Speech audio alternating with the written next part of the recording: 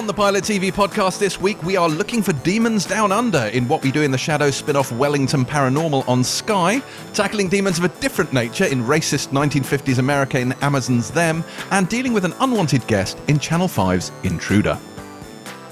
I'm James Dyer, and welcome to the Pilot TV podcast, a show that is powered almost entirely by chocolate this close to Easter. I'm not going to lie, I am the proud owner of no less than three giant Easter eggs this year, and was in no way put off by the revelation on social media this week that one cream egg contains approximately 18 metric tons of sugar. But joining me on this, the sweetest of all TV podcasts, are my two co-hosts, the Ben and Jerry of modern TV journalism, Terry White and Boyd Hilton. Now, let's cut right to this, the most pressing question of all. What are your Easter eggs of choice? Are you joking? No. Well, grown-ups, who the fuck eats Easter eggs? I mean, all of us. Yeah. All humans. Yeah. Terry. I don't know why humans. you're so grown up all of a sudden. But, I mean... So hang on, Terry. Do you mean to say on. you don't have Easter eggs? No. You don't just go out and buy yourself a great big Actually, whacking flake one? My boyfriend bought some the other week and we just ate them. I mean, I eat chocolate. It's just I'm not a small child, so I don't do Easter eggs. Hang on. I don't recall ever having watched you eat chocolate. This has just come to me. I'm mistrustful of people who don't eat chocolate. Why is this? I do eat it. What chocolate do you eat? I don't see... I enjoy a minstrel. I enjoy a flake. I enjoy a caramel. I enjoy a caramac. I enjoy a Snickers bar. Oh, quite Okay. old school. Old school. I enjoy a twirl. There is very few chocolate products that I dislike. Let's be frank. I approve of all of those. Even the caramac, which is quite a divisive one. love Caramac a is Caramac. legendary. Caramac's my favourite. Yeah, I like caramac. It's quite Yeah. sickly, though. You wouldn't want a whole It's egg so sweet, yeah. made yeah. of caramac. Like, that's Yeah. a lot. Same with No. white chocolate. Like, a Milky Bar egg would do you in. Boyd, what are your chocolate I love a choices Caramac, in egg but form?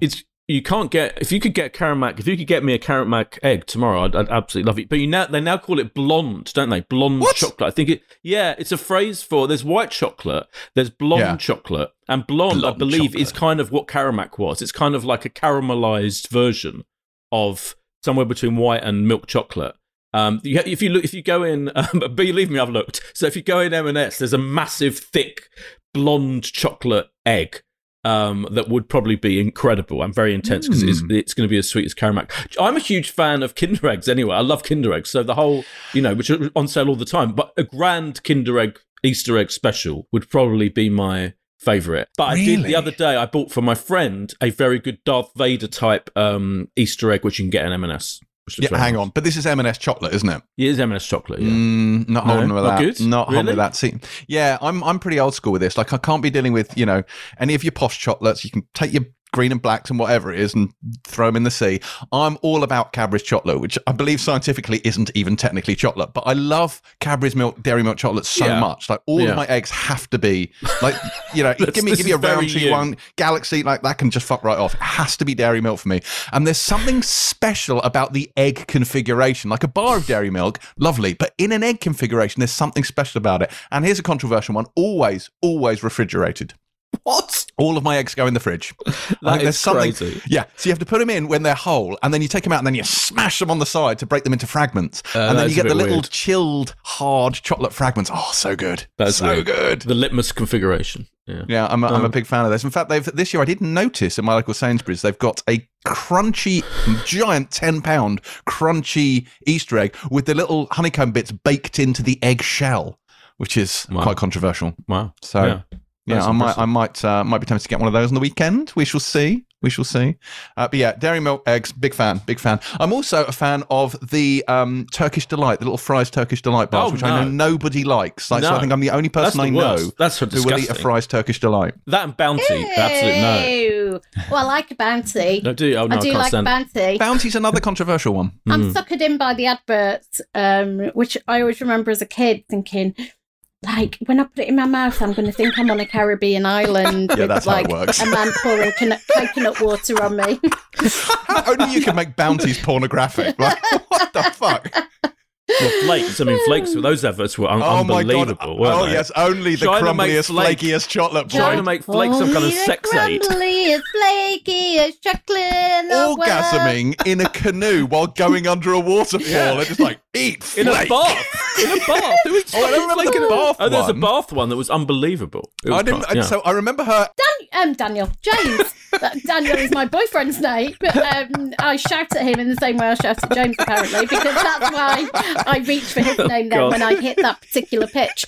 That, our generation, and I'm including you in that, our generation, that was the advert. She's in the bath, she's Yeah. naked. Yeah. There's A a bit of masturbatory flake drowning. advert. I mean, I always thought she was committing suicide or drowning, but everybody else this doesn't shock apparently me. apparently thought she was, getting her end away.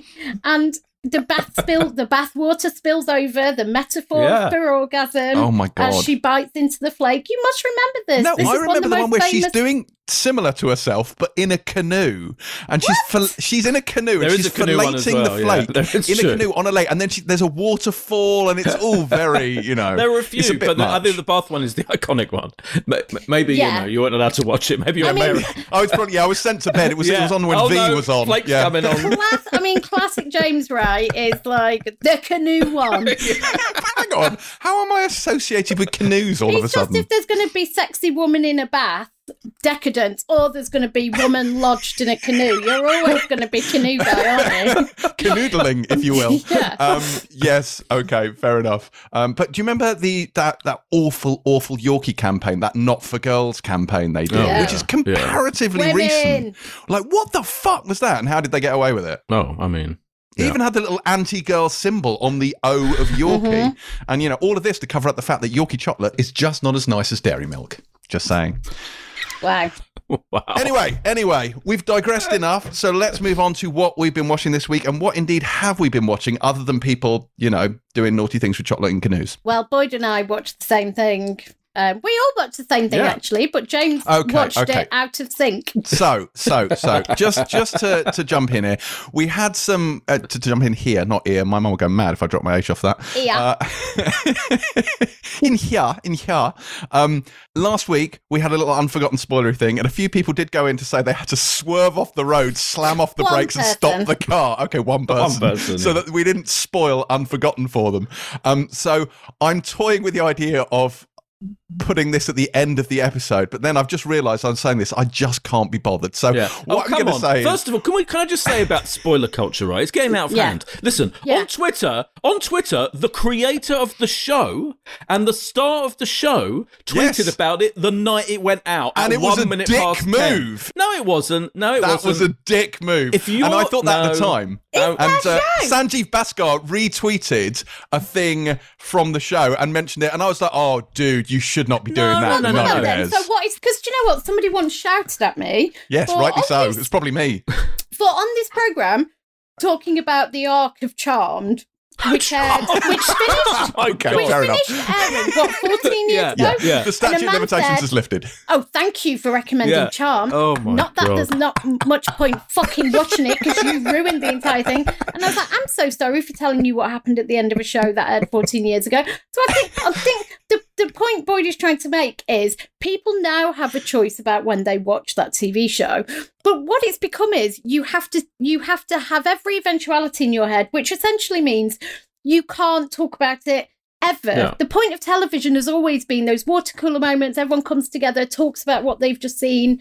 And if I said some general sentiments on Twitter, but said I don't want to do spoilers because I didn't want the world shouting at me. Well done. But also, if the creators of the show want to talk about this amazing moment of telly they just created and had a Yeah. response to, then fucking let them. If you don't want to know what happens, don't follow the creator Well, of and the show also, or mute the words. You Or don't go on fucking Twitter. There's an option. No. Don't go on Twitter. Yeah, it's like Twitter has become such Yeah. a crucial part of people's lives. They can't even conceive of not going on it 24/7, even when there's a show all about the last episode Yes. of a show that they know is going to be discussed on that fucking website. Yeah, why do you go on Twitter at that point, James? Exactly. Why would you? You are both catastrophically wrong, and let me tell you why. Because you are violating the first law of social media, which is don't be a dick. And the problem with Twitter and all these things is you cannot stop these things unless you think of putting in like block filters on keywords for every single show that airs. You cannot go on stop Twitter. it coming up. Don't go on Twitter. Don't go on Twitter. The night of the love finale of the biggest show on TV. Yeah, but you can't say don't go on Twitter just in case someone is going to ruin a show you haven't seen. No, hang on. You've been waiting for that finale. You know you're not going to watch it. You've decided to watch it tomorrow night with your missus. Why would you choose to go on Twitter at the same time it Twitter finishes is airing not when oxygen. you know people? We don't need it. Boy, don't clearly need you it. don't understand Twitter. Twitter absolutely is oxygen. So I had this on Sunday night when I was powering through my Game of Thrones rewatch, loving it. It got to midnight. I was like, all right, I really got to turn in. And I started to go to bed, and then I've really got to turn in. yeah, I really got to turn in. It's midnight. I turn on my phone. I put my little sleep hat had on my and curlers in. and I got my cocoa and I went up the Woodden Hill. Well, first of all, Terry, you should never have sugary drinks before you go to sleep. Don't be silly. But I looked in and someone mentioned on Twitter Line of Duty. I was like, oh fuck, it was Line of Duty tonight. So then, even though it was midnight, I had to fire up fucking iPlayer and watch Line of Duty till 1 a.m. because I knew there was no way this episode would not get spoiled for me when I got up the next morning. That's not possible, Terry. It's my link to other humanity. I've been stuck in my house for a year now. It is my only link to the greater human race. I cannot cut myself off from it. I wouldn't describe it as greater human race. Like, look, so let's just forgo this conversation because we will be here for the 7 I think if I years. tell you this is news, it's a cultural discussion. I'm presuming is a warning, which is we are about to discuss the finale of Unforgiven. Therefore, Unforgotten even. You're unforgiven, it's unforgotten, and we're going to remember it. let's call the whole thing off. Woo! So we are going to discuss the finale of Unforgotten. Could I just say, if Nicola Walker had been William Money in Unforgiven, that would have been one hell of a film. Oh my god! Oh, wouldn't it? yeah. If you would not like to know because you haven't watched it and you've managed to avoid it on Twitter, As is then, your right, as a person who doesn't have to watch things at broadcast. As an independent person responsible for their own actions, is completely your right, and it's also your right to skip over this bit of the podcast. And James will put the times of entry and exit into the Podcast description. Yes, I will do these things. So you've been warned. We've been warned. Holy shit, that was amazing. I knew it. Do you know what?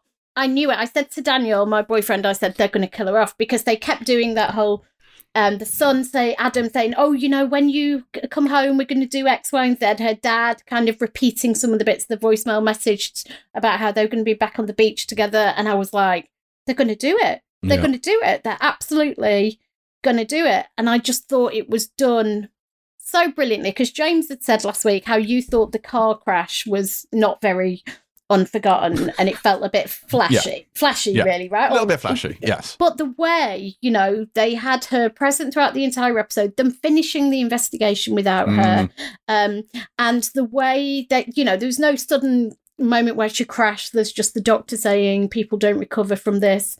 Then you had the audio from the funeral, didn't show the funeral. I thought the way it was handled was supremely unforgotten because you didn't actually see moments of sharp grief apart from there was a moment we were talking about when wasn't there, James, in particular that got you? Oh God, so many. But the bit with the voicemail destroyed me.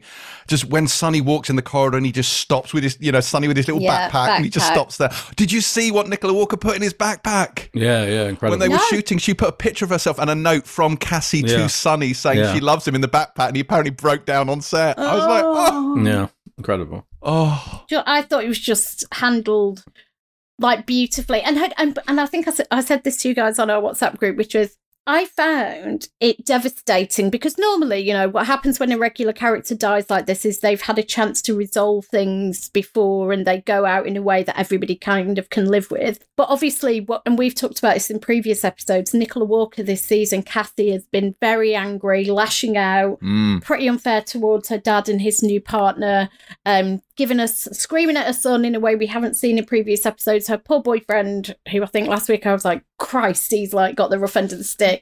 And then we have the flashback where she's leaving her dad the voicemail and says, she knows it's her and they're going to find their way back to how they were together. But when that doesn't get to happen. All he's left with is the voicemail. He's got rapidly onset Alzheimer's, which means he's got probably a short time left.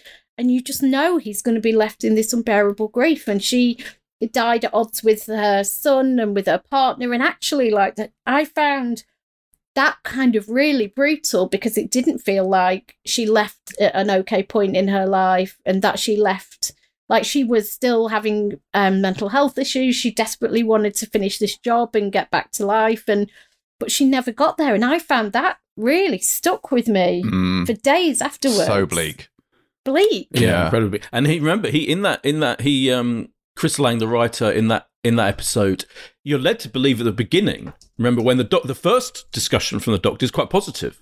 It's like, actually, she's doing all right. Yeah. So he really and I thought that was, again, really playing with our emotions in an incredibly effective way, because for them to kind of, you think, oh, she's going to recover, or at worst have, who knows, but you're definitely led to believe at some point she's going to recover, and then to bring that in and devastate you with that, it was unbelievably bleak. You're right. And I agree that the way he, just scene for scene, the direction and the acting and everything was perfect. And yeah, I love the fact that we heard Sonny's oration, tribute to her from the funeral, without seeing it, and just him walking to and looking at the grave. Sanjeev Bhaskar is brilliant because he's very understated, isn't he? I mean, that character is the most understated character in TV, on TV. He's such a good character. Such a brilliant character.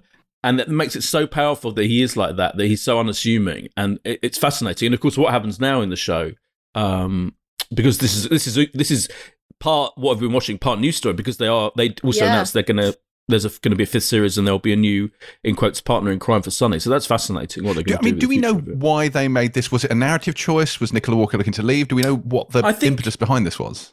I got the sense from Chris Lang talking about it a bit, saying he and Nicola decided this was to bring it to an end, to bring her story to an end. And she must have. I'm imagining Nicola Walker offers every single day of her life. Of course, yeah. And to do 4 series of a show like this is quite a lot for someone for an actor like her. So I wasn't surprised. So I think it's more that I think she probably decided it was time to leave, and they decided together to bow out in this way and to have make an incredibly powerful ending of a series. And can I just say, I think something else they did that was really brave, but actually sets up the next series really well, is I think he turned out to be the better cop in the end. So actually, in this last case, when he took over in that final episode and he led those interviews, if you remember how she'd been in those recent interviews, very unsure of herself, getting tearful, getting upset, being shaken by the interviewee, not quite nailing it, and he's silent throughout pretty much everything. Right. And that last episode, when he's leading the interrogations, he is on it, and he gets the job done. And I thought there was a bit of a intimation there, which is she didn't have that in her anymore, and it was time for him to take the lead anyway. Do you know what I mean? I thought that was really interesting, because the sense would normally be in a normal drama, that person comes off the case because they're in hospital, the whole thing goes to shit. And actually, I felt like they did the opposite, which is there was a new clarity in because she was still quite emotionally having a difficult time. And actually, when she's kind of not there, that things get wrapped up very quickly and very cleanly. And you realise what a brilliant copper he is in those moments. Could I say the one thing about this episode that did annoy me, though? Is in every interrogation, the only thing going through my head was that DCC Liz Belden has the right to be questioned by an officer at least one rank superior. And I was just like, Somebody tweeted that to you. No, I was thinking when I was watching it, I texted Boyd while I was watching it before it aired, just saying, because we watched the preview, and I was like, why are you texting Boyd and not texting me? Because you hadn't seen it yet. Oh. I didn't want to spoil it. And I was texting Steady, and I was like, Boyd, I said, this is really bugging the shit out of me. First of all, where's her Federation rep? Second of all, she's a fucking DCC. He's a DI. What is going on? Also, would they all go to this assumption that they were all going to prison? I was like, yeah, it seemed a bit much, didn't it? Yeah. Because they just, I mean, I know they helped, because they got charged with preventing a burial. Is that Or immediate custodial? Well, I think because it wasn't perverting the course of justice, because it wasn't a crime that initially, because they didn't think it was a crime. They thought it was an accident. But preventing a burial, I didn't know that was a thing. Yeah, but people get often... But I didn't know that would be an immediate, Seems odd for a custodial sentence, doesn't it? They'd had perverted the course of justice subsequently. Like by lying. Well, by lying. That's what they got actually charged with when they were said what the charges were. It was the withholding a proper burial. It was preventing a proper burial, which was an odd thing. And then What's Her Chops, the one who was practicing without a license, they thought she might not get custodial term for the burial thing, but would do for practicing without a license. Yeah. So, I mean, it was a really grim episode, but my God, that was great television. It really was. Yeah, having Unforgotten and Line of Duty on at the same time, I do feel like a pig in shit at the moment. It's just like, it's so good. Sunday and Mondays, what a treat. So good. It's just incredible. And Line of Duty is getting fucking brilliant, I have to say. Yes, it is. Like, it's it really... I'm loving that. There's so much going on in that. And him this is bringing the back... end of the Unforgotten spoilers, and we are not going to do any spoilers for Line of Duty, but I will say the final shot of the second episode of Line of Duty, I was like, ooh. That's what I'm going to say. You said what? That was it. You're not getting the sound effect again. That was Do it again. What's the final shot of season 2? The final shot of episode 2 of Line of Duty. That made me laugh my head off. Yeah, it's funny. Shut up! That really made me laugh. So much good TV. We've been going for 20 minutes and we're on a schedule today, so unless you have anything particularly pressing to talk about else this week, I think Unforgotten probably covers it. Can I just mention one other thing, which is Tina, the Tina Turner documentary on Sky. It's on Sky Documentaries. It's also on Sky One. It's on. You can watch it whenever you want. And it is incredible. It's like a real, because it deals with all the issues in her life. But one of the most interesting things about it is her famous abuse at the hands of Ike Turner. Which she wrote about in her autobiography, and there was a film about it, and in the musical, etc., of her life. But there's a very interesting element of the film, which is her talking about how she's constantly asked about it at every stage of her career. Yeah. And there's always people waiting to ask her about it, and ask about him. There's an excruciating kind of late on in the last third of the documentary where they just show journalist after journalist, presenter after presenter, interview after interview, asking her about Ike Turner. And this is in, the late 80s, 90s, 2000s. And it is painful. And it's like she still has to deal with it every single time. And the weight of it on her comes through so powerfully, as well as being an incredible documentary about her extraordinary career. And her music and all of that. It's a brilliant film. I've had quite a few of our listeners recommend that to me, actually. It's on my watch list for this long weekend. Yeah, mine too. Are you being sarcastic? Of course I'm being sarcastic. No, I have been watching Game of Thrones and only Game of Thrones. Hang the fuck on. Why are you taking it like one of the world's biggest music stars? Have you heard of Tina Turner? A good documentary. And actually, Boyd, what I found fascinating about what you just said is, with Britney and Demi Lovato and people like this, there's this sense of it's a real noughties onwards phenomena for people to really dig into people's young girls' lives and young women's lives and hound them and ask inappropriate questions. And what's fascinating about what you've just said is, Tina that was the 80s when she finally left Ike and had gone on to be a solo success star.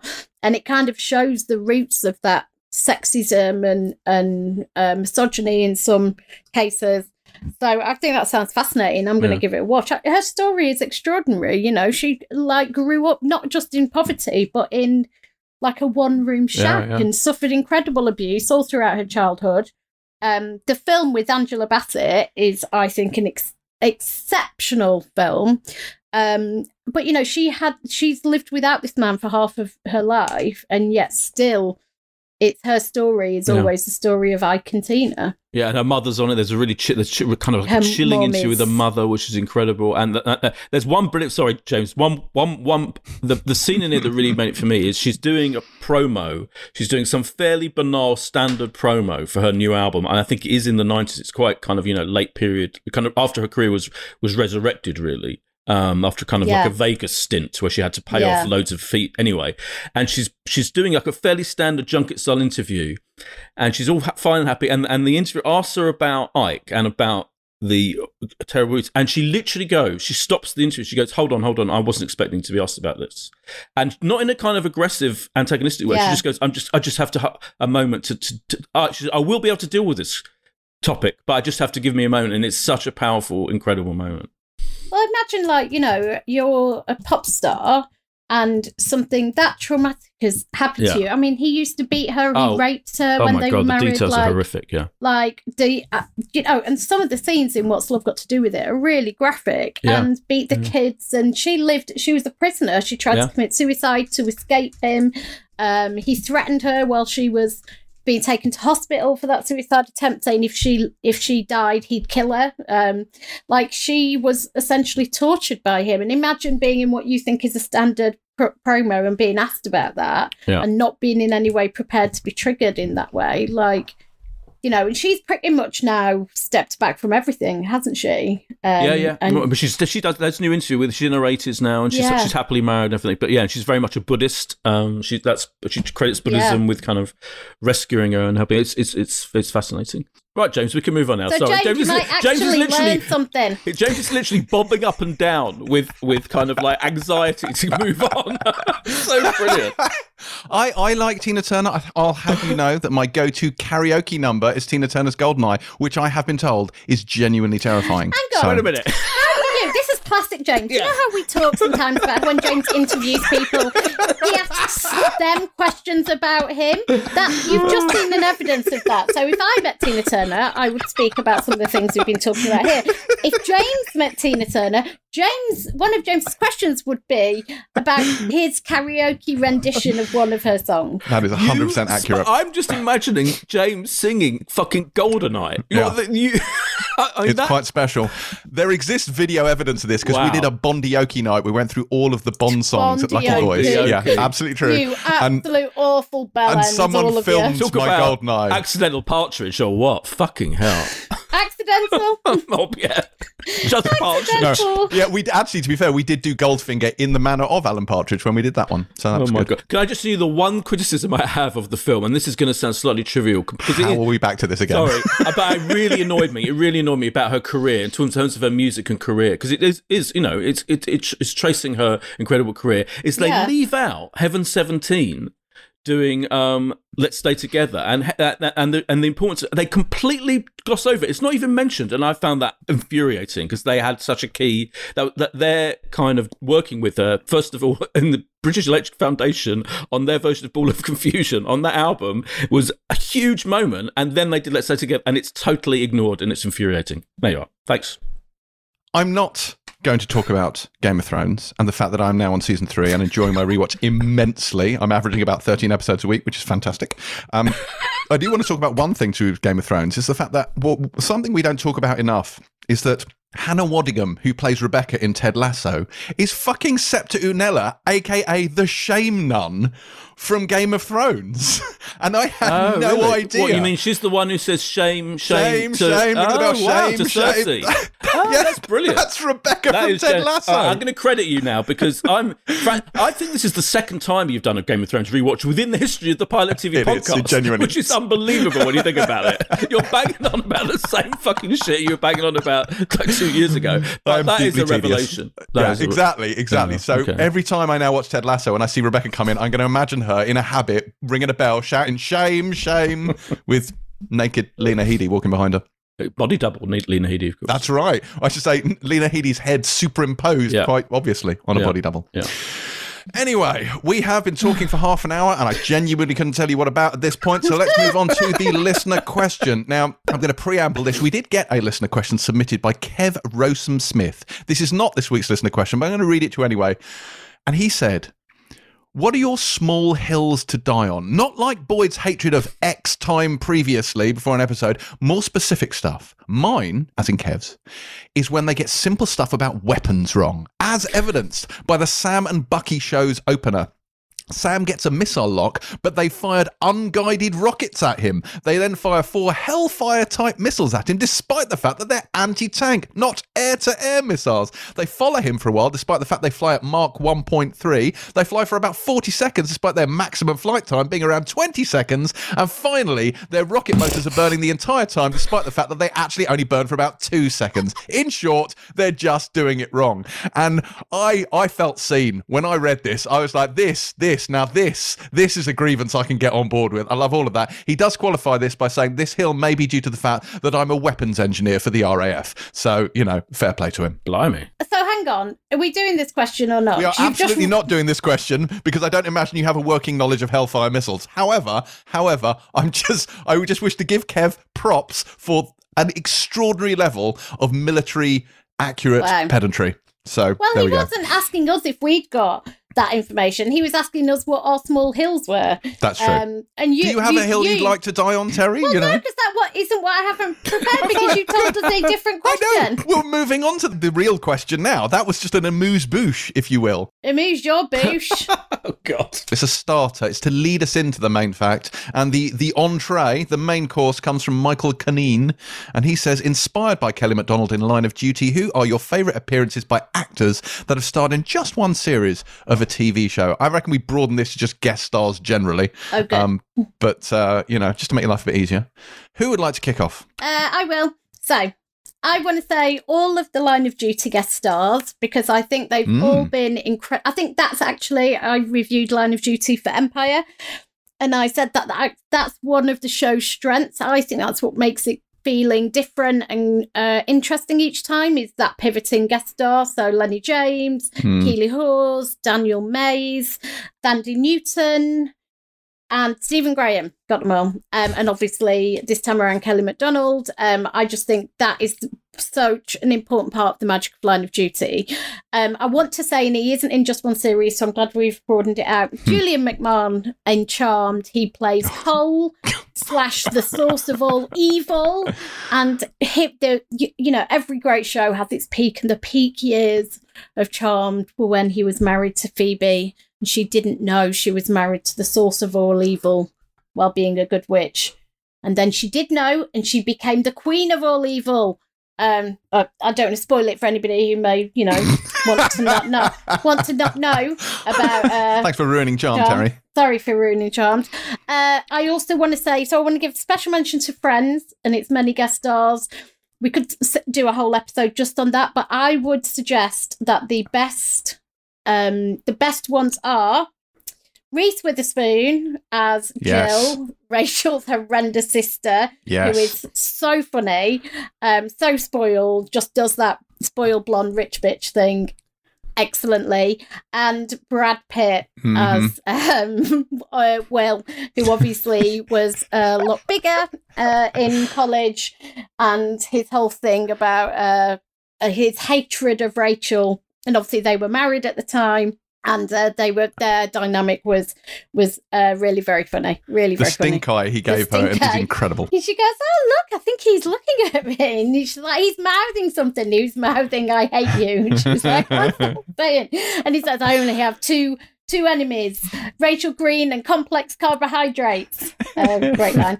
Then I want to mention Sex and the City and the greatest guest star, a cameo really, but Jerry Halliwell in the infamous scene about Soho House, New York, where Jerry Halliwell is the most Jerry Halliwell she's ever been. She sounds like she's putting on a British accent, even though she's British. It's extraordinary. She's in it for literally like one line. She's like, "Have you been up to Soho House? It's just the greatest." And it's like so ridiculous. And she's talking to Samantha in the street. It's brilliant. And then I want to give a final shout out to Law and Order SVU, who over the years has had so many guest stars playing perps, playing victims. The amazing thing is in Law and Order, if you are a fan of Law and Order, for example, is that often the people who go on to play major characters have been in earlier seasons as small characters. So Amanda, the actress who plays Amanda Rollins, she was actually a victim, I think, in seasons ago. So people who actually come back in big roles are often tried out as random crims or random victims, which is, you know, just a fun game you can play.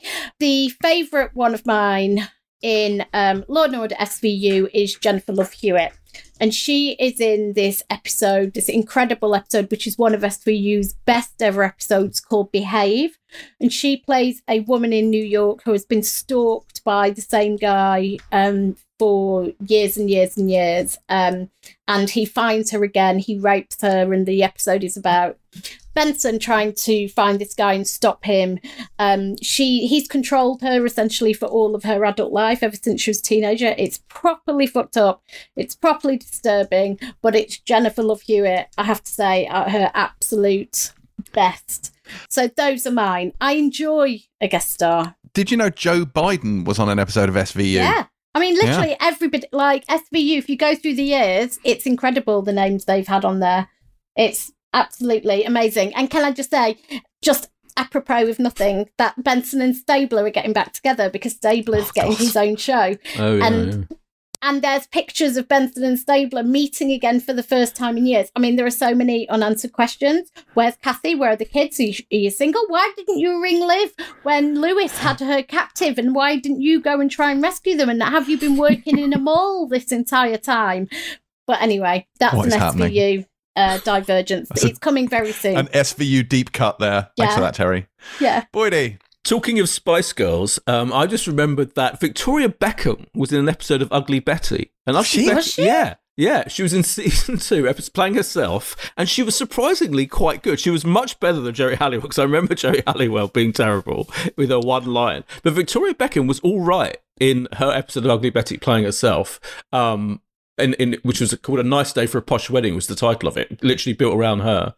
And she is quite wryly funny when she kind of gets the chance to be Victoria Beckham. Anyway, that's not I was just reminded of it. That's not one of my actual all-time favourites. I've been on a Martin Short deep dive this week for various reasons. I've become obsessed with Martin Short.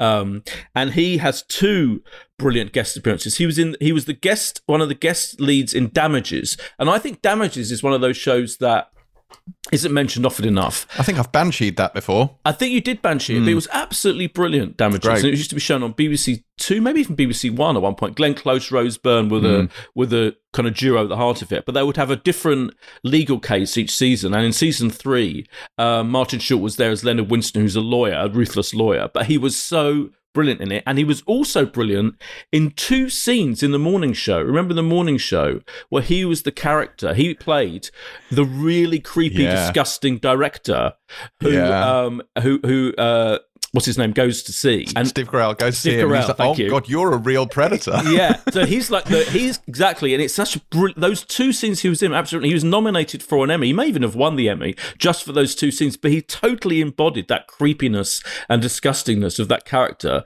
in about what must have been like barely 10 minutes of screen time. Yeah. And he is absolutely brilliant star. I love him and everything he does. Then I've got in Curb Enthusiasm, like Friends, had guests every single season, myriad guests. But my favourite of all, I think, is the season 9, Lin-Manuel Miranda. And because Lin-Manuel Miranda plays a really egotistical, difficult version of himself, which is a bold, brave move for him to do. He's working on Fatwa, the musical, with Larry. Larry's written the words, and Lin-Manuel Miranda kind of takes over and does the music. And the scenes where Lin-Manuel Miranda won't let Larry sit too close to him in his office, in his LA office, are hilarious. He's absolutely brilliant in that. Frasier has loads of brilliant guest appearances. My favourite, I think, might be, I was looking through them all, Patrick Stewart there's a brilliant episode where Patrick Stewart plays this gay opera director who becomes obsessed with Frasier, and basically Frasier becomes his boyfriend for kind of, and Frasier kind of won't deal with the fact that he's not actually gay, and won't even tell Patrick Stewart's character that he's not actually gay, and lets Patrick Stewart assume that he's become his boyfriend, and it's so brilliantly done, that episode. And finally, David Duchovny in The Larry Sanders Show playing himself was incredible. Also had a kind of homoerotic element to it, that his relationship with Larry Sanders, that was brilliant. And finally, Riz Ahmed in 2 things. Topical Riz Ahmed, who could, I mean, it's unlikely, he's nominated for an Oscar, nominated for a BAFTA for his film work this year for Sound of Metal. He was in Girls, playing this dude, this surf dude. Yes. Lena Dunham's boyfriend briefly, and he was great. And father of her child. And father of a child, exactly. And it's almost like bizarre to think that he did that a few episodes of Girls and was fantastic in it. And he was also, of course, in the OA as this weirdly mystical kind of FBI dude. Yeah. And you never quite worked out exactly who or what he was, but he popped up, didn't he, at key moments. Doing strange things. And appearing he was in fantastic. Yes, this mystical figure in obviously the greatest show of all time. Which we'll never find out what his relevance was. We'll never find out what the fuck he was. Anyway, right. Oh God, what I put in? You mentioned Glenn Close. I had some Glenn Closey stuff. For me, The Shield had a couple of excellent people. Like, she came in as Monica Rawling, the captain of the Barn. She was in there for one season as a guest star. She was so good in that. Another one from that was Forrest Whitaker as John Kavanagh, and those two, each one of them dominated the season of The Shield, and both were absolutely outstanding. Glenn Close also, I would say, for The West Wing, where she and Bill Fichtner as Supreme Court Justice nominees in the episode The Supremes. And while we're on the subject of West Wing Supreme Court justices, Edward James Olmos as Justice Roberto Mendoza. He was great whenever he was in that show as well. One that I think you'll agree with, Boyd, Michael J. Fox on The Good Wife. Oh, yeah. As Lewis Canning. Yeah. So good in that, and playing against type, as a guy who has Parkinson's, much like Michael J. Fox does, but who uses that in nefarious ways in the courtroom. He's really, really good. I loved him. Yeah. The other thing I was going to write, and this isn't really a guest star thing, and I'm only mentioning it because I meant to mention it earlier and I've forgotten, and that's that I have finally, you'll recall when we reviewed His Dark Material Season 2, I refused to watch it because I hadn't finished the first season, as is my way. Well, I've now watched Season 1 and I'm all the way through Season 2 as well. Loving it, caught up. And I know I'm a year late to this because it happened last year, but when Andrew Scott finally appears and his demon opens its mouth and it's Phoebe Waller-Bridge, it kind of blew my mind that the hot priest's demon is Fleabag. I just thought that was a thing. Yeah, it's not so much a guest star thing, but a thing that tickled me. So, and also Lady Gaga. This is absolutely true. Lady Gaga is in The Sopranos. Did you know this? Yes. Yes, I did. Season 3, episode 9, she's about 15 years old, and she's a spectator at one of AJ's swim meets. Someone tweeted about it, didn't they, this week? I think you're stealing that fact. This is like the fact the fact section on Empire. The Empire I'm just podcast. stealing facts and off if the you're going to internet. use that, by the way, we all know. We'll be watching. No, I have a fact for the next time I'm on the Empire podcast. I'm not on it this week because they're recording the Empire podcast while we're doing this one. But the fact for that I will share with you a little bit later on in this show. Oh, so there you go. But that is it, Michael. That is all we have time for because we're on a schedule today. We hope that has been enlightening for you. If you wish to answer a question of us, three wise bellends on the Pilot TV podcast, then do hurl them to us on Twitter at Pilot TV Pod, or to me directly at James C. Dyer. Time now for this week's news, or rather, things that were happening in the world of TV last Thursday, for it is then that we are recording the show. Nothing but the best cutting-edge press releases here, let me tell you. I'm going to kick this one off because I'm going to be getting tickets for all of us to the Game of Thrones stage production, which is coming to a theatre near you in 2023. Terry, your excitement must be off the hook. I mean, just what we need. More Game of Thrones. Yes. I've got questions, though.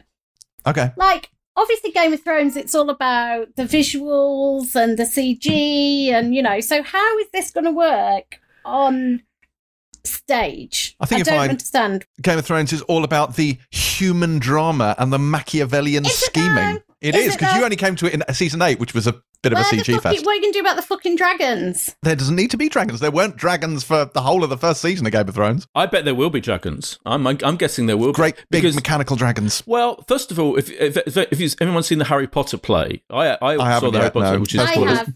Right, and I thought that visually that was pretty spectacular. They did, and they did some pretty revolutionary stuff in terms of how they used multimedia and actually the imagination and the bits they did literally and the bits they did not quite so literally. The ghosts were amazing in Potter, weren't they? Yeah, and there was, people forget there was a Lord of the Rings stage show. Do you remember? I don't know if you ever saw it, James, but it was on in the West End, and I never saw it either. But apparently it was pretty impressive how they dealt with it. If they could do fucking Lord of the Rings, then they can do Game of Thrones. Well, this isn't the whole of Game of Thrones. So the actual synopsis of this. It says, set at a pivotal moment in the history of the series, the play will for the first time take audiences deeper behind the scenes of a landmark event that previously was shrouded in mystery. Featuring many of the most iconic and well-known characters from the series, the production will boast a story centered around love, vengeance, madness, and the dangers of dealing in prophecy, in the process revealing secrets and lies that have only been hinted at until now. So, presumably Gilly doing the housework at Craster's Keep. Deep cut reference for you there. As long as it's not a musical, I'm fine with that. It may be a musical. Lord of the Rings was a musical, so it might be a musical, yeah. Christ. Like Spider-Man Turn Out the Dark or whatever it was called, Turn Off the Dark. Right, yeah. Yes. With you too. Well, anyway, so Game of Thrones coming to a stage near you, and George R. R. Martin involved in this, and I absolutely applaud his continued refusal to write the next book in the series by doing absolutely everything else under the sun. Well done, George. That's impressive. Terry, go on. Why don't you bang on about the Rocky prequel series? So, this is dead exciting. So I follow Sylvester Stallone on Instagram because I'm obsessed with the Rocky franchise, as most people know. And I started following him because I knew he was doing a director's cut of Rocky 4, and he's posted a few things from the edit which look amazing. But even more excitingly this week, he posted some handwritten pieces of paper on which he'd sketched out his thoughts for a Rocky prequel. And he's kind of essentially pitching it via Instagram. So it's important to realise that he's always said he'd never play Rocky again. And so what that means is we are looking at a prequel set in the 60s. So a 10-episode series is what he says it would be. And then he started to list the events that would be around. So he'd like Cuban Missile Crisis, Cold War, Civil Rights Movement. So kind of Rocky as a teenager, maybe a child even. I mean, this for me is really exciting for so many reasons. But, because boxing is what saved him, and that he's always made that clear that the solitary life he lived, training, wanting to be a boxer, that, potentially has always been the hint that there was a bit of criminality before then, that he was a bit lost as a kid. And there's so many clues. I'm actually going to do a big Rocky rewatch this weekend to try and find the clues. Stuff he said about his family, stuff he said about his life before the first Rocky film.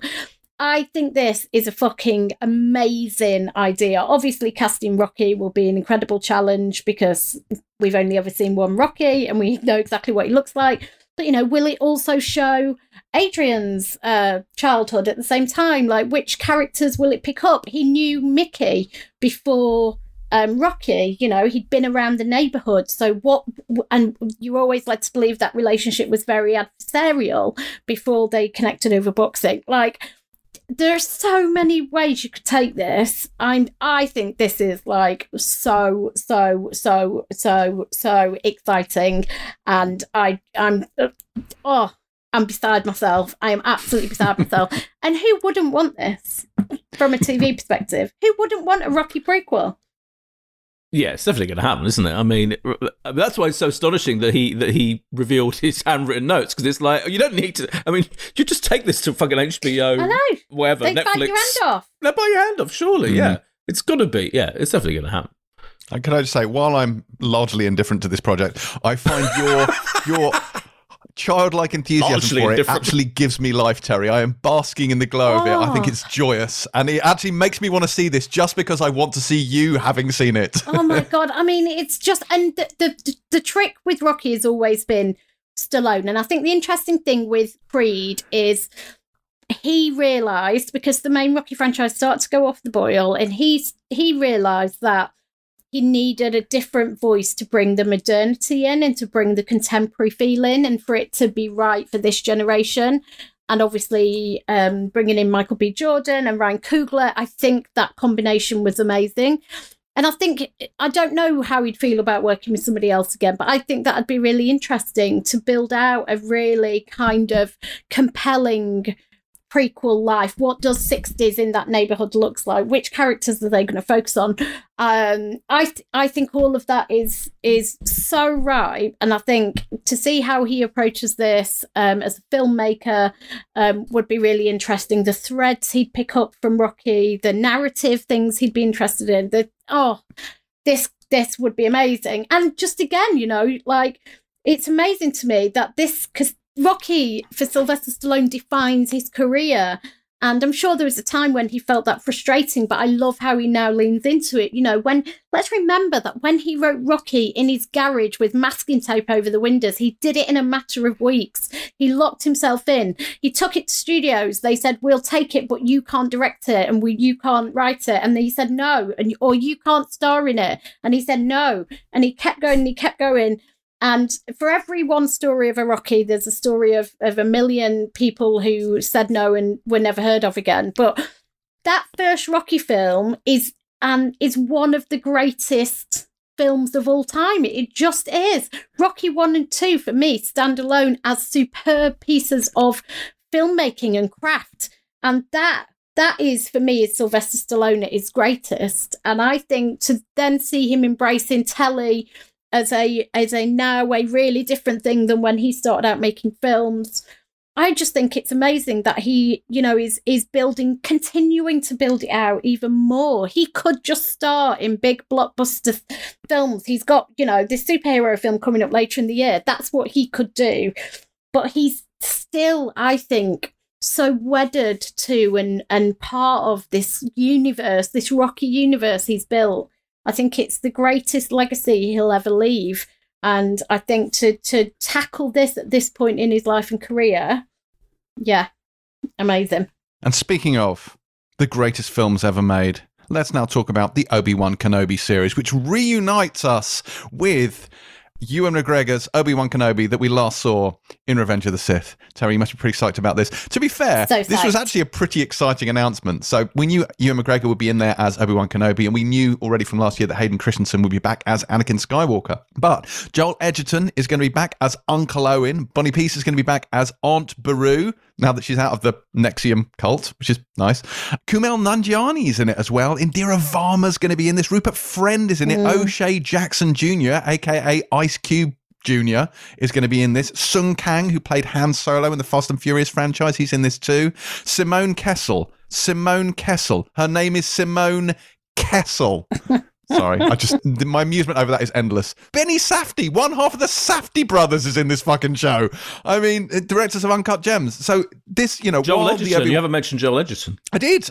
Uncle Owen. Did you? I did at the beginning. Sorry. Yeah. So you know, Moses Ingram is in this as well. So there's you know, it's a pretty exciting announcement for a show that I was a little bit lukewarm on, and now seeing this cast list, I'm here for this. I feel the thing that intrigues me most about it, and the person I'm most pleased for, is Hayden Christensen, because let's face it, his career was fucked, wasn't it? I mean I don't know where. Not to put too fine a point on it, but he was a good actor, you know. But he was a good actor saddled with diabolical, let's face it, dialogue from those films. What, you know, inanity of that dialogue that he had to grapple with, and he got a lot. I remember he got a lot of bad reviews. You know, people had a go at him. That must have been fucking difficult. And he's in some good films, you know, smaller indie films that he was really good in, and he's a good actor. So I'm really pleased for him because you know, hopefully he'll be able to do this role with good dialogue, not written by George Lucas. Honestly, though, you watch specifically Attack of the Clones, but if you watch those films and you see the dialogue that he's given, it almost feels like George Lucas was trolling him. Like the bit when he turns, he goes, "I hate sand. It gets everywhere." The sand monologue is unbelievable. And in the end, he goes, "She's like, Anakin, you've grown. So have you. More beautiful, I mean." And you're just like, why? Oh my God, no actor on earth could make that dialogue work. Like, no one could. It's and also just horrific. plonked in the middle of CGI hell as well, just surrounded by pure CGI, you know, oh God, yeah. So I'm really pleased that he's going to get to do it properly. Yeah. I mean, don't get me wrong, Ewan had some pretty terrible dialogue, but I think Ewan had a lightness with that awful dialogue. He pulled it off a lot better. Negotiations were short. You know, I think he came out of that unscathed. Yeah. But yeah, without George writing the screenplay, I suspect this series might actually be really good. I do worry that they're kind of pissing in the pool a little bit. That's my only slight worry with this, that when you start fucking about in the canonical Star Wars timeline, you risk poisoning the waters, and that bugs me slightly. But we'll see. That's a very you concern. It is a very me concern, yes. I'm concerned about canonical consistency. Yeah. Speaking of canonical consistency, American Gods has been cancelled. Inevitable, wasn't it? Yeah, it was inevitable. 4 showrunners in 3 series. But Neil Gaiman says it's not dead. We said they might come back. They might finish the story with a kind of a one-off thing. I think it might return to a finale event. But I think the series is done for now. Okay. But yes, I think that was to be expected. Anything else in the world of news? We've got 32 minutes to do reviews. We've got that, so we should probably move on. Terry, you don't have any press releases you want to read out? I'm sure I can whip one up, James. Right, okay, let's move on then to this week's reviews. And first up this week, we have Them. This is a horror anthology series on Amazon from Little Marvin and Lena Waithe, and this looks to explore terror in America. This first season, which is titled Them: Covenant, sees the Emery family, led by Deborah Ayorinde and Ashley Thomas, move from the American South out west to Los Angeles in the 1950s. But as the first black family moving to an all-white neighborhood, their welcome is not exactly warm, greeted as they are by a gaggle of proto-Karens, led by Alison Pill, who looks on agape as their new neighbors move in. But this is not, as it might first seem, just another story of racism in America. There's a lot more going on here as well, including the possibility of malevolent, otherworldly forces. Isn't that right, Boyd? Yes. So this is a very interesting project, I think, because on the one hand, you've got Lena Waithe, this brilliant talent, made Queen and Slim, and she's a fantastic force, I think, in TV and film. And she's one of the exec producers. But as you say, Little Marvin is the main creator. He's written, he came up with the idea. He seems to have written most of the scripts. Already in America, if you look online, it's received quite a lot of criticism from people who feel that this show is essentially using Black American trauma for entertainment. And I think, it's been compared to, films like Us and Get Out. The fact that it's like Us, it's called Them and Us was called Us is a hard thing to avoid. And it has got that mix of social realism, if you like, of talking of addressing issues of racism in America within the context of horror. And so it does mix. It literally shows what it's like, what it would have been like for this Black American family to move from their place in, I think it's in Atlanta, isn't it, to Los Angeles in this period where literally they're the only Black family in this horrendous all-white neighborhood. And the white families, as you say, these Karens, as you call them, and the white families who are terrorizing them, that's the only word for it. They stand there, they play music to try and kind of to kind of irritate them and torture them. So, but what's interesting, I think, for me, and my view on this kind of changed about 3,000 or 4,000 times within the context of watching the first 2 or 3 episodes. Yeah, I do think it's of a measure harsher to watch and more difficult to watch than Us and Get Out and previous attempts to mix, attempts to look at a racism that Black Americans received and the fantastical horror element. And for me, this show, I found it quite difficult to watch. Like it's so horrendous, the racism. And episode 1 was quite tough. And then episode 2 shows you quite meticulously how the father and the mother and the teenage daughter are again tormented by white people and their racism in their various different ways within institutions at his work. And at one point he ends up, in the toilet crying and having a kind of traumatic moment. The teenage daughter, all the people in her class chant monkey noises at her, and she's blamed for it. And she's told to go and see the head because she's been disrupting the class. It's like gaslighting, the definition of gaslighting, racist gaslighting these people face. And then on the other hand, you've got these intimations of something supernatural's going on. The little kid seems to have been somehow taken over. It reminded me a little bit of Haunting of Bly Manor with the little kid possessed. So it's got all this going on. In the end, the final thing, my final verdict on it was, I think it's really, really good. I think it's really bold. And I think the criticisms are slightly misguided. I'm not saying, if you find it traumatic, I can see you wouldn't want to watch it. But as a white person, I was shown the reality of this racism at this period in American history, and it's viscerally horrific in itself. And I'm not sure it does need the supernatural horror element. It's almost like this is horrific anyway. Yeah. And that does feel bolted on. But I think this is stealth social realism and history being almost like smuggled under the cover of a horror series. Using the genre aspect using to spoon feed it to it's you. literally using the genre. And I'm like, well, fair enough, because what it's showing is so important to show, I think. And I think you can kind of assume that people know about this stuff, but I don't think they do. And I think the actual, and using the word horror of what it felt like to be a black family in this situation is brought home really, really brilliantly. And it's beautifully made, all of the things we'd expect. But in the end, it really got to me, I have to say. No, I agree with you. And I mean, obviously, I can only come at this from my own experience, but watching this, I found this incredibly stressful viewing, really hard viewing.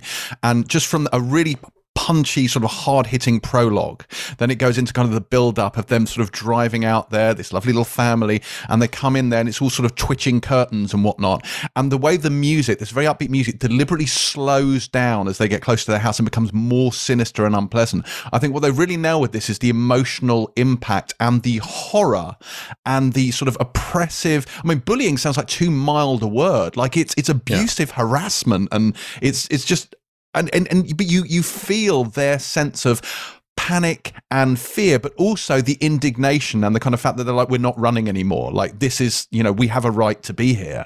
Like, it's a very stressful watch. I know what you mean. Like, that in itself, I think, is powerful enough dramatically and has enough horror in it to carry the show on its own. The supernatural element does feel like a level in addition to it. Yeah. But I think you might be right. Like, it adds as a, it's the kind of the sweetener. It lets them smuggle this larger story under the radar and maybe makes it more accessible to different audience. I don't know. But I thought it was a difficult watch for me. Look, let's be honest. It isn't ideal, three white people sat here being the only people to discuss this, because I think that definitely will impact, I think, on our reactions. So I think we should make that point, because if I was a black woman, a lot of this would be more familiar with me. Well, it wouldn't be so much of a learning. And for me, it does what people have made comparisons with us, but also what Boyd was saying about the use of horror to uncover kind of social issues and real life horror is very much in line with Lovecraft Country, that kind of approach in terms of how they're using the genre. Now, look, I found this almost impossible to watch, I have to say. I was tense and anxious and upset the entire time. It is like a pressure cooker from the minute it opens, and it makes it very clear that what you're about to watch took place over just 10 days. So there's this sense of this ticking clock going constantly at the entire time. Now let's talk about the cast. So I think the core family, or every single one of them, is so compelling. So Ashley Thomas is the dad, Henry, and the amazing thing is you see kind of the prejudice and the cruelty they suffer as a family, but then you also see, as Boyd was saying, what they suffer individually. So when Henry goes to work as an engineer and he's just dismissed because of the colour of his skin by the receptionist, who, is bowing and scraping to the other white men in suits, but is incredibly rude to him. The two kids are played by Shadadi Wright-Joseph and Melody Hurd. But I have to say, for me, the show belongs to Deborah Irinde, who plays Lucky, the mum and and she is magnetic. What she can do with a look, a single tear. I mean, she gives an incredible performance. They're incredibly believable as a family. And then, as you say, James, there's that horrible suburbia they're in, led by Alison Pill, who is the kind of lead cunt, as I was calling of the them. racist Stepford Wives. And the way they do that, as you said, it is torture. They get there. It looked innocuous at first. They get out their chairs and they sit outside their house, and then suddenly there's 40 women on chairs playing loud racist music sat outside their house, kind of smiling aggressively at them while they are essentially hiding in their house. And I think what it does really effectively is it sets up the dangers outside the house, but then there is also this danger inside the house where we all find our homes to be a sanctuary, or we'd like to find our homes to be a sanctuary. It's very clear that there is a malevolent force outside and there's also one inside. I think I'd need to watch the whole thing to understand if that blending of supernatural and social horror blends effectively, but it's a lot to take all in one go. But we do have to talk about how it looks, because oh my god, it's gorgeous. And it is a bit of a makeup. There's kind of Americana, there's Hitchcock, there's traditional slasher movies in there. I was interested that the first 2 episodes are directed by Nelson Cragg, who is an Emmy-nominated cinematographer. He did Homeland, Breaking Bad, and, you know, there is, like, weird POV shots. There's these incredible, like, split shots. There's these weird tilts. It's like everything is kind of thrown at this, I think, from a craft perspective, to make this sense of a really discombobulated, constricting, tense world. I just think that is done exceptionally well. But I mean, it is, I cannot stress this enough, a really hard watch. I was so relieved when it was over. Same here. And it does, I mean, it just does what it does really effectively. You have that, it boils down to this incredible contrast between these white women in yellow and white dresses in a neighborhood built around white picket fences, and the sun shining and the blue sky, and then the kind of darkness and malevolence sitting underneath all of that. It does all of that expertly. I don't know if I'm going to continue watching, because I don't know if I can bear to keep watching it. But I think from a craft perspective, from a writing perspective, from a performance perspective, I honestly think it's a superb piece of work. With really shocking moments as well. I'm thinking in particular when you see the covenant on the title deed of the house, which has racist language baked into the contract. And it's a lot. It's interesting, because I wasn't expecting it. I think that's the thing. It's quite a shock, because I think the trailer and the marketing is absolutely leading you to expect it is a bit like Us, or Lovecraft Country, as you mentioned, Terry. That was the show that I should have mentioned right at the beginning. Yeah, because those are fun. Like, they're absolutely dealing with racism. Of course, that's at the core of their whole creative intent, but Us is a romp, you know. It's right from the beginning. It's hugely entertaining, quite funny in places. So was Lovecraft Country. Lovecraft Country had some incredible moments where it was like borderline comedy and these fantastical monsters. This is not fun. This is not pulpy. This is hardcore, isn't it? And I think that's the shock. Yeah, that's the shock of it. It's so viscerally hardcore and unflinching. All those words that and that's what's incredible about it. Actually, I saw there's an interview with Lena Waithe talking about it. I think in Vogue, and she said, I know we haven't got much time, but she said, this is going to ruffle some feathers. It's going to trigger some people. It's not going to be an easy watch, but it will be unforgettable. These are the things I want to be part of, projects that won't be forgotten. And she's absolutely fucking right. Yeah. Racism trigger warnings up the wazoo. But we're going to have to move on from that, because we only have 15 minutes left of this podcast before Terry and I have to go to a deeply tedious meeting. So I will say season 1 drops on Amazon Prime on the 9th of April. Next, this week, we have Wellington Paranormal. Now, you may recall last week that Boyd and I were saying we don't talk about the excellent What We Do in the Shadows TV show on this podcast enough. It is to address perhaps this heinous injustice that this week we bring you What We Do in the Shadows spin-off series, Wellington Paranormal.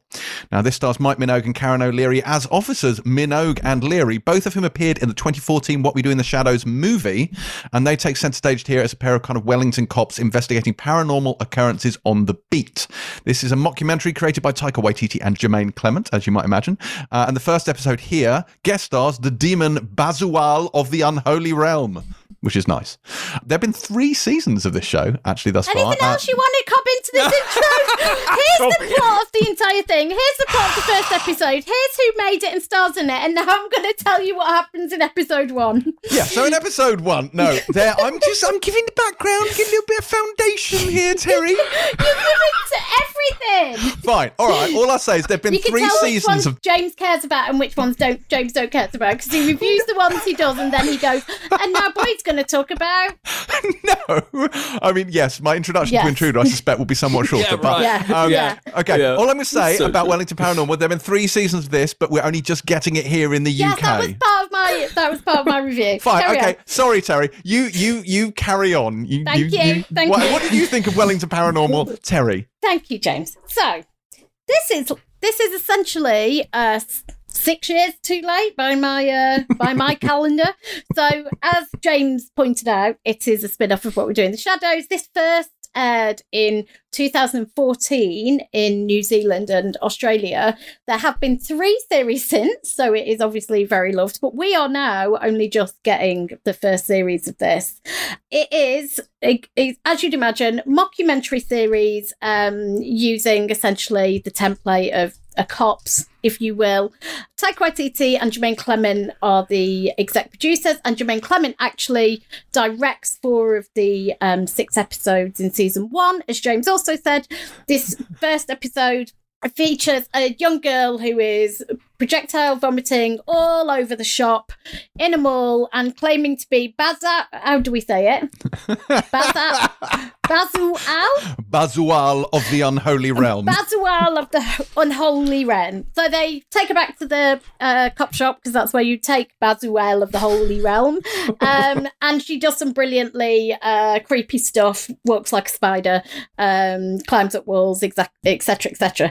Now, as you'd imagine, it does revolve around Minogue O'Leary, and it's that kind of, well, I'll tell you what it reminded me of, and I don't know if you've watched it, James, but I think you have, Boydie, which is Scott Squad, right? Mm. Which is Joe Juliet, who does a Scottish one of these, essentially.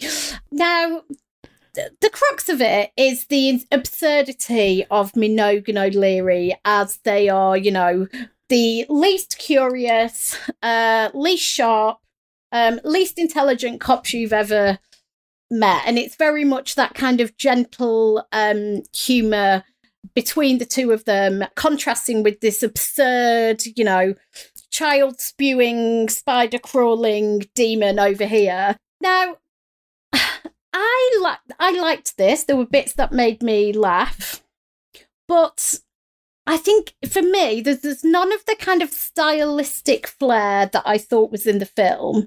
That was kind of missing for me. It was funny and it's kind of sweet, and that gentle, those kind of obvious gags, humour, those things where, it's riffing on what a police officer's meant to be, and the fact that they're absolutely, decidedly not. It's going to follow apparently a kind of a Monster of the Week format, as there's a different phenomena each week. It feels to me like something that would be a brilliant skit in a wider show. I don't feel like it holds, 30 minutes, 25 minutes? I feel like it's the same kind of gentle gag over and over. They've made 3 seasons out of it. I have no fucking idea quite how they made enough for 3 seasons. And it's funny, the contrast between the bungling cops and zombies and spirits and ghosts and whatever else comes into it. And it is that very Taika Waititi type of humour, and Jermaine Clement. So if anyone saw An Evening with Beverly Loughlin, which is Jim Hoskins' film. I'm a big fan of Jim Hoskins, as some people might know, who did The Greasy Strangler. It's very much in the same vein as An Evening with Beverly Loughlin. I think Jermaine Clement in particular is hilarious, but it's that essentially strand of humour. So I think this is fine, and I think this is funny-ish in parts, but I don't think it sustains the whole idea, and I definitely can't see how it sustains a whole season or 3 seasons. I got what they were doing within a few minutes, and then it's just more of that. Like you'd say, I think, normally this would be something that would be in a bigger sketch show when sketch shows were a thing. So yeah, funny-ish. Yeah. I thought it was weak. I thought it was a weak sauce, I have to say. Ooh, yeah. I thought the funniest thing about it was that the character, the officer, is called Kyle Minogue. That made me laugh. But I thought it was downhill from there.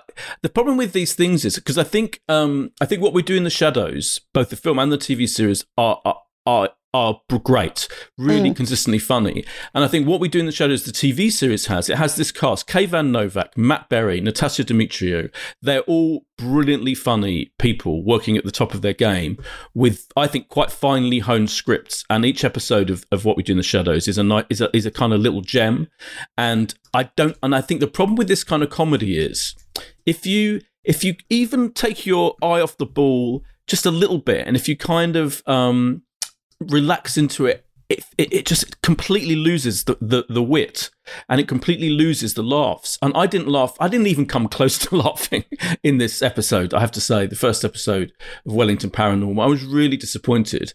And I think it's like, and as you're right, it's got the tone of Jermaine Clement and Taika Waititi stuff, but it hasn't got the jokes. They're just not there. It's just, and the jokes that it has got feel very old and tired and weak and kind of one note. And it's kind of the joke is, these people are idiots and they don't really understand that, there's paranormal stuff happening in the background of shots. That happens a lot. That joke is made consistently throughout the whole episode. How many times is there something funny and weird and paranormal going on in the background while the doofus cops are in the foreground telling us that explaining they don't understand what's going on. I just thought it was not funny enough at all, and I am equally amazed that it's made it into 3 seasons. Maybe it just gets better and they work harder on it, but for me, it felt like a first draft of a Taika Waititi, Jermaine Clement project. Now, as you know, my hatred of comedy burns brighter than the brightest sun. And yet I will say, I was giggling like a lunatic within about 30 seconds of this starting. I really, really, really liked it. I thought it was genius. I mean, I haven't kept up with it. I did. And I wonder whether there's just something about, and I would say it's Waititi-esque, but it's not. I do think it's just a natural sort of Kiwi mean, in that there's this sort of slightly, very overtly polite, quite kind of, there's a calmness to it. Like there's a polite sort of stoicism to the kind of the sort of the Kiwi personality. And I just think it lends itself beautifully to this brilliantly deadpan absurdist humor, which runs all the way through Thor Ragnarok. Like Waititi brought it to that. I loved it in Hunt for the Wilder People and What We Do in the Shadows as well. And I'd had a fucking terrible day yesterday and I wasn't really looking forward to watching this. And I put it on and genuinely, even the first scene with I was just tittering away. I was like, this is really funny. And I found it incredibly charming. I thought they were massively likable. I loved the bit when you've got Minogue and O'Leary, being interviewed on camera and just kind of side-eyeing each other and contradicting each other. I really loved Marco Pohatu as their police captain, the guy who sets up this paranormal division in this broom cupboard. And yet, look, the jokes are not particularly sophisticated. I don't think, it's not the jokes itself that are like Blackadder sort of cuttingly sharp. It's just a combination of this beautiful sort of lovely, amiable deadpan delivery and this background of absolute absurdity going on around them. Like the fact that they're meeting this woman in the street, she's obviously possessed, she's thrown up, her hair's standing on end, she's basically levitating superhuman strength, and they're just being terribly polite. She's going, well, she's clearly not very well, we should probably get an ambulance in here. And it's just really super charming. And I thought, I'm definitely going to want to watch more of this, because I came out of this at the end of it and I was just so happy and pleased that I'd seen it. It massively improved my day. I think this is kind of a phenomenon in New Zealand, because they did a series of kind of infomercial shorts about COVID, social distancing and whatnot. And it is O'Leary and Minogue delivering them, and they're absolutely genius. One thing that came out of this that made me love this show even more than I did already was one of the writers from the show responded on Twitter, Nick Ward at Wood of Kings, and he said, an interesting fact, in the first series he wrote, there's an episode, Things That Do the Bump in the Night, he came up with a joke after listening to Chris Hewitt say Helen O'Hara in a Northern Irish accent. And this is absolutely true. God. There is a scene where there's bloody writing on the mirror and it was inspired by Helen O'Hara. So, I'm not saying that I like the show because it's tangentially about me, but, Oh my God. I really enjoyed it. I thought it was great. That is and amazing. I loved it. I feel bad now. I didn't like it. Yeah. Oh. So, you've made an enemy for life there, Boyd. Oh God, sorry. But I thought it was loads of fun, Wellington Paranormal. I don't think it's quite on the level with the What We Do in the Shadows TV series, to be fair, but I thought it was great. I think they're super charming and I liked it a lot. I recommend that you watch Wellington Paranormal, and it starts on Monday at 9:00 on Sky Comedy. Now, in the 5 minutes we have left, we will get on to the last show this week, which is Channel 5's Intruder, which stars Tom Meaton and Elaine Cassidy as Sam and Rebecca, a couple whose evening is rudely interrupted by unwanted intruders when a pair of would-be burglars break in and try to make off with their telly. Unfortunately for Sam, he catches the thieves in the act and in the struggle ends up stabbing one of the teenagers to death. Boyd, is this Any good?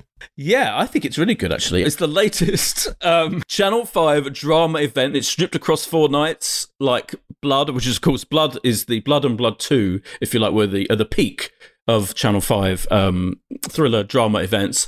But this is from Gareth Tunley, who wrote and directed previous one, Cold Call, which is also for Channel 5, and also starred Sally Lindsay. She's in this as the police family liaison officer. She's in that role, so she has to deal with the kid who was killed, the robber, the thief who was killed, and deal with his really tragic father, who's shocked and stunned by the fact that his seemingly talented young boy has ended up killed as a result of intruding into someone's house to try and steal stuff.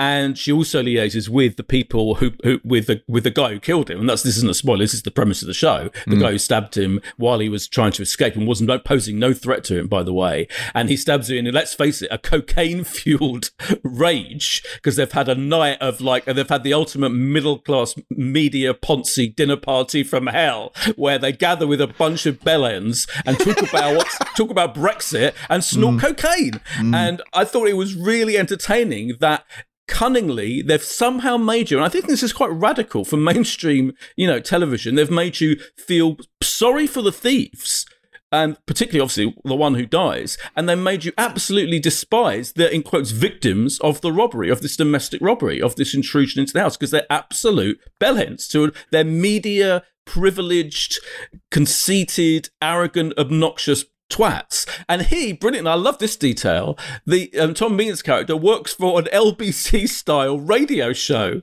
and has his own, where he can rant about woke people and stuff in a barely disguised, the logo of the station, I can't remember what is, like LAC or whatever, and he's literally that channel. It looks exactly the same. It's so funny. That really made me laugh. I think it's a really clever idea to kind of flip who you're rooting for, and I think the performances are really interesting. I think Tom Whitney usually does kind of comedic stuff. It's great.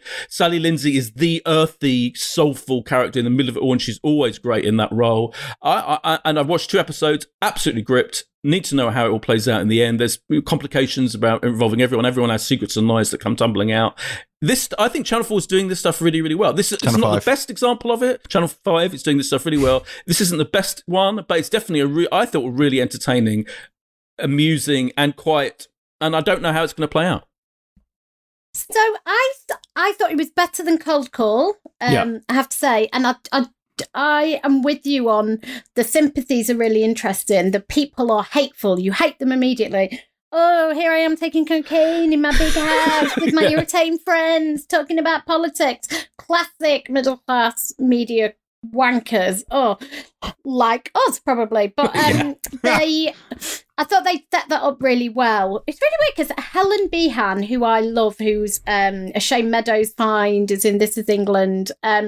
She talks with a really is it Essex accent or something? Yeah, I think so. Anyway, completely threw me. But it really reminded me of the case of Tony Martin, the farmer who shot a robber in the back. And this is a similar thing where it's you can't argue it's self-defense. There are a few believability issues for me. So when it comes to, and I'm not going to say anything that will be a spoiler, but there's a question of who takes responsibility for having committed the act of doing the stabbing, and there's some believability issues for me around that. But I think this is a really interesting setup. I've only seen the first episode. There's a couple of interesting subplots between some of the characters. There's a potential affair going on. I found the first episode very intriguing, really compelling. I think all of the actors are great. It's a really great ensemble. The tension was built brilliantly. I thought this was a really strong start. I'm definitely going to keep watching this. We are basically out of time, so all I'm going to say is, not for me. My snobbery is in full effect and would have been greatly enhanced by the inclusion of Bazool of the Unholy Realm. Oh, I understand it might be a bit populist for your tastes, James. That is precisely what it is. I'm yes. not saying you prejudged the whole thing, but yeah, you Oh, yeah, prejudged the whole I thing. went into this knowing that I wouldn't like it. But anyway. Unbelievable. So, anyway, that was Intruder. It is on Channel 5, Monday, April 5th, 9 p.m. We should very quickly cover off a couple of other things before we go. Terry and I are officially late for a meeting already. Also coming out this week, The Grinder comes to Fox UK, a.k.a. the mausoleum for all cancelled American TV shows. This is not, as it kind of first sounds, a show about hookup apps, but rather has Rob Lowe as an actor returning to his hometown after his long-running TV show, The Grinder, in which he plays a lawyer, ends. And of the opinion that because he played one on TV, he can play one in real life, he begins the practice of law. Unfortunately, and this got really good reviews, but this got, like its namesake, it was cancelled back in 2016, having lasted just 22 episodes. So it comes to Fox UK on April 7th. If you wish to watch all that exists of The Grinder, go for it. Another cancelled show is Filthy Rich. This one's coming to Star, which also has its collection of cancelled shows. And this sees Kim Cattrall as the co-founder of the Sunshine Network, which is a Christian TV network based in Louisiana. Her husband and co-founder dies, and there's a power struggle for the network. This one lasted 10 episodes, but was axed last year, partly, apparently, on account of not being very good.